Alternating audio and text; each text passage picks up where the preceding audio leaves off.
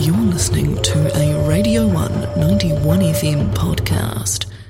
From slinging breakfast on Radio 1 to being the mayor who gets it done, it's time for our fortnightly catch-up with Dunedin's mayor. We're squawking with Hawkins. We are indeed at the Marie, Aaron. Kia ora, good morning. How are we today?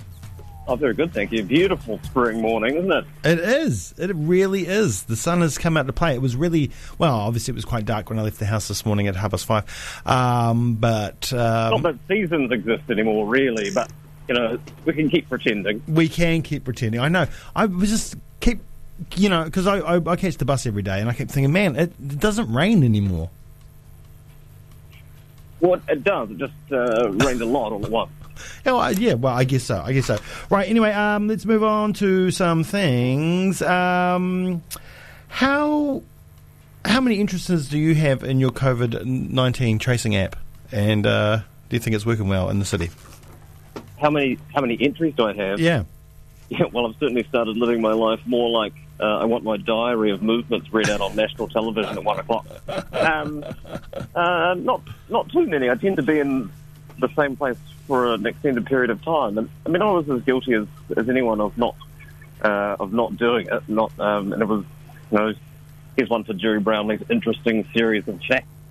It was the weekend before the latest community transmission outbreak in Auckland, and I thought, you know, these are the habits we should probably be developing in peacetime rather than in wartime.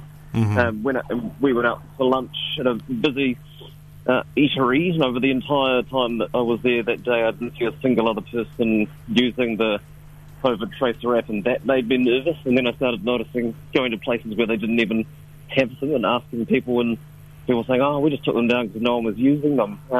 Obviously, what's happened since then has sharpened people's focus, and certainly, you know, seeing a greater uptake of it. But I think still here in the South there is a degree of complacency because people don't see themselves as being at risk, particularly since the flights in and out of Auckland have stopped. But I would urge people to take a different view and be far more rigorous, if not through the app. For whatever reason you're unable to run that, then at least keep a very thorough paper diary of your movements in case it's needed. Yeah, that's right. Indeed. Three Waters, Two Companies sounds like a bad sitcom. Tell us about Three Waters and why you are negotiating with what looks like just Fulton Hogan and Downer for the majority of the work. So we have significant.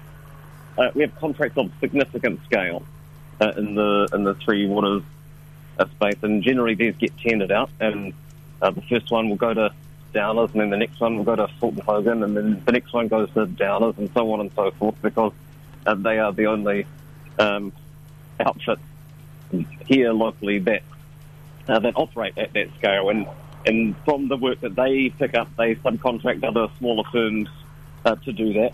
And so rather than pretend that a third significant party was going to come out of the woodwork, it seems like a more efficient model to negotiate directly with those two, making sure that, you know, quantity surveys are involved and make sure that the work is valued at a decent rate, and we can set limits around, you know, the amount of work that gets passed on to smaller firms through subcontracting, and we save ourselves a pile of work on the way through, and the companies a pile of work on the way through, and going through the tender process, which is not insignificant. It's not all of our work, so there are still opportunities, you know, through the rest of the work program that isn't covered by those big contracts for smaller firms to do that. And regardless of what you may have read, this is, you know, we're certainly very upfront and what the implications of that might be through the Commerce Commission, and nobody's raised any concerns that I'm aware of. But, you know, that's, in a nutshell, that's the logic. So the Commerce Commission was aware of what was going on, or yeah, as far as I know, yeah, there's been no red flags raised on that front. All right, I catch the bus every day, and I'm going to be paying 8 cents more to catch each bus trip soon. That's fine. It's 8 cents, and I can walk if I want to. But some people can't walk. Disabled people, that catch the bus every day, twice a day, they're going to be paying more than $200 a year extra. And, that might not seem much to some, but it is a lot to others. Yeah. And you've been working to rectify this. How's that going?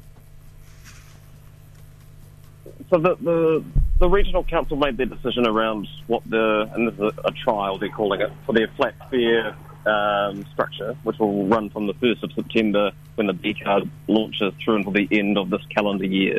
And that is what's going to be $2 for all trips or $1.50 for children. They revised that down. The child's rate's now only $1.20, which means it is still, I think, 5 cents more for single zone trips. Not ideal, but like your 8 cents, you can kind of deal with that. Mm-hmm. The bigger issue is, as you say, people who would have qualified as what we call Go Card Extra users, which are effectively people with disabilities and other.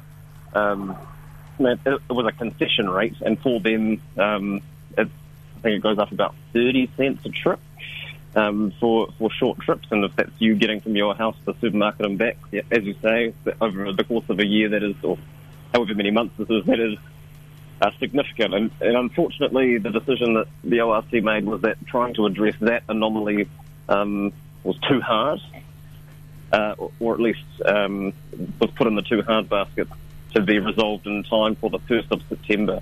But what we are still committed to doing as a council is trying to remedy that, and we still have $600,000 set aside in our budget for this current financial year, and we are certainly going to have very active conversations with the Regional Council and NZTA about what does it look like from the 1st of January, and we are prepared to put money up if it means that we can resolve the issues of, as you say, our most vulnerable communities, people that don't have the luxury of transport choice, particularly children, so they can drive to the movies instead.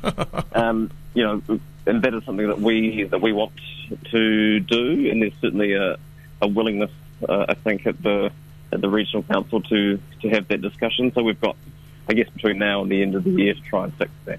Yeah, and if you're talking about the lower economic socialist area, students, why aren't they kids anymore?